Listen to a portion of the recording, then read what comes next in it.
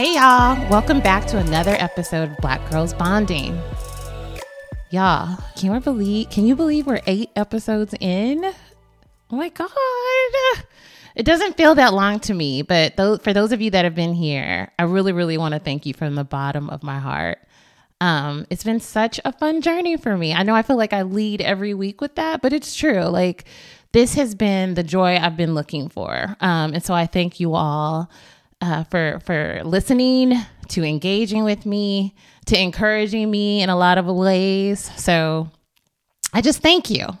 And it kind of leads me into the way that I want to start these episodes from now on. I've been really busy lately, and so many people I've talked to actually have been really busy. It feels like the fall is just, while one of my favorite seasons, it can also feel a little bit overwhelming at times. There's just a lot going on. And I know I've been really busy to the point of overwhelm at times over the last couple of weeks. So yeah, between my day job, some side projects, and this podcast, which again is my favorite thing in the world, I've just been trying to do a better job of taking care of myself.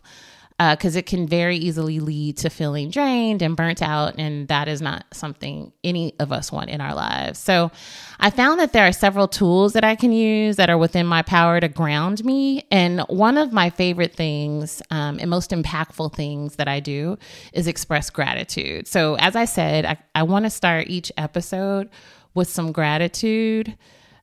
Just to kind of ground myself, and I hope encourage you all to kind of get more in that grounded space too. It really does work to help you catch your breath and just help you pause for a second and just really evaluate all the good that's in your life. It's so easy sometimes to just focus on all the things that need to get done or the things that you think could be better in your life. And for me, just taking that time to really focus on gratitude, it just makes me feel better. And frankly, often leads to more productivity because I'm in a better mood and I'm happier. And it just makes me want to do more. So today, I just want to express deep gratitude for my tribe near and far, particularly my sisterhood. And it consists of both my biological sisters as well as the relationships with women that I've cultivated over the years. I just feel really, really blessed to know some amazing, amazing women. They're kind, loving, creative, affirming, and most importantly, so damn funny. I find laughter to be the best medicine, and I damn near overdose on it whenever we're together. So to my sisters, y'all know who you are. Thank you so much for your love, your friendship, and just being you. Lord knows I would not be me, sane on most days without you. So thank you, thank you, thank you. All right, y'all. So let's get into it. Today, I want to talk about something that feels a little bit weird to me, a little bit off and unnerving, frankly. In my last therapy session, my therapist and I were talking about something. I think it had to do with me just being overwhelmed and busy and trying to get all the things done. And suddenly she just says to me, I want to offer you a challenge. And if you know me, it is hard for me to turn down a challenge. So when she said that, I kind of perked up a little bit. But the challenge she suggested, I did not love, right? So she was like, I just want you to aim to do B work. And immediately, I felt myself just becoming so uncomfortable. Like, that's the best word I can use to describe it. I just felt like a little uncomfortable. Like, what? And I looked at her in that moment and I said, oh, okay, so you want me to do B+ work? Like, clearly she didn't say B+, but I heard plus. And so I was going to turn this thing into something else, right? Thankfully, we've been working together for a long time. So she quickly corrected me and promptly removed the plus from the equation, right? Looking back, like I said, I know she never said plus, but my mind went there to just kind of justify whatever was going through, whatever my mind was going through, just to kind of grasp a concept a little bit better. But I was a little bit shook, right? Like, who aims for B work? That's usually something that just happens, and it can be a great disappointment. I remember even as a kid, I think I was like 7 or 8, and getting my first B on a progress report, not a report card, right? To be very clear, not a report card, just like the progress in between report cards. And I remember distinctly crying hysterically, right? And I think that is likely one of the first indicators that perfectionism was going to be an uphill battle for me looking back. But anyway, so my therapist and I talked about it and why I was having such a strong reaction to it. And it led me to really think through why I reacted that way. And I don't think, again, I feel like I say this every week or every time we come together, I don't think I'm alone in this. So hopefully some of this resonates with y'all. So I know for me, and a lot of my peeps that are Black, women or men, I think it hits Black women harder, just, like most things. But one of the first things we learn is that we have to be twice as good to get half as much. I don't remember not hearing that phrase. I was very, very young when my dad shared some version of that with me. Probably not even old enough to fully understand what it meant at the time, but I do remember it sticking with me. He said it enough in enough ways that it just became a part of what I knew to be true, right? And funny enough, he was right? Everybody Black listening to this right now knows that it's true. I went to predominantly Black schools from kindergarten up through high school. So I didn't necessarily experience at a deep level what he was talking about until I got to college.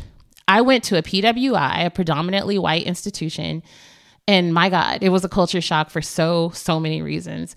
But one of the biggest things I noticed almost immediately was just how othered I was made to feel, right? How it felt like people went out of their way to remind me that I didn't belong there. And so being who I was back then, using the information my father had taught me, right? I felt the need to prove that I belong. And how did I do that? I worked my ass off to show them that I deserved a seat at the table, that I was smart enough, that I was bright enough, that I was quick enough to be in those rooms. I studied constantly. I strove to get the top grades in each of my classes. And I did, right? But you know who didn't? My white counterparts. I mean, they would be partying, sleeping in, skipping classes. Like, I didn't even know that skipping classes was an option, right? Like, just wouldn't go. I mean, the whole nine. And you know what? Our outcomes weren't all that different. My grades weren't that much better. I worked a lot harder. I just didn't feel like I had the room to take my foot off the brake at all. Not brake, I mean gas. Because if I did, then maybe they would be right. And I didn't belong in those spaces. I didn't belong in those rooms. I didn't deserve to be there. So that was one of the first indications, right? That like I had to kill it at every level, or else everything that I wanted, that I had hoped for, that my family had hoped for me would be taken away from me. So I couldn't do it, right? So that was one thing that I kind of thought about with why is B+ so hard? Or B, see, look, I'm doing it again. Why is the B approach so hard for me? The other thing that I got to thinking about, and I think it's pretty closely linked to the last idea I just shared, which is that my worth is tied directly to my output. And when I was thinking about this and like kind of putting together what I wanted to share with y'all today, I was very tempted to say that this is all in the past tense, right? I was so tempted to say that my worth was tied directly to my output, but I got to be honest and tell you that it is still presently the case. Yeah,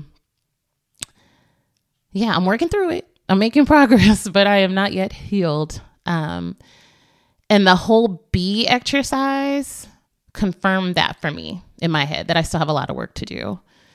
Because in my mind, what I produce is a direct reflection of who I am. That's deep, right? and really sad when you think about it. And again, I know I'm not alone. I've read enough think pieces, seen enough blog posts, social media posts to confirm that I'm not alone in this. I've seen this sentiment so many times, and particularly amongst Black women.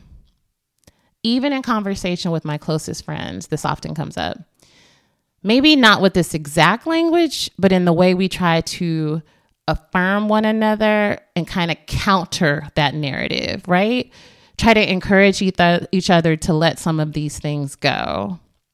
It's kind of like that new phrase that I see popping up everywhere, like, let somebody else do it, right? Like, it, for me, in our way, that's us reminding each other that we are not the things that we do. And I think that's why good girlfriends are so important. That good tribe, that good sisterhood, those people that I thanked at the top of this episode, right? That I show deep gratitude to, because I found that group can really love you to healing. And often they're dealing with the same shit that you are. So they're able to offer that incredible advice to you because they're walking the same path. And then our job as their friends is to give it right back to them when it's time, because we all need that mirror, and we all need to be reminded of who we are deep down inside. We're not the degrees. We're not the accolades. We're not the accomplishments. And I know this plagues Black women so deeply because despite being the most decorated group of people in this country, and frankly, in this planet, we still remain the most mistreated people. And to quote Malcolm X, the most disrespected person in America is a Black woman. The most unprotected person in America is a Black woman. The most neglected person in America is the Black woman. So is there really any wonder that we're always fighting to prove our humanity? And I use the word fight very deliberately because it is a fight, and it's wearing us out, and it's making us tired, and it's making us question ourselves and our worth and our feeling of belonging.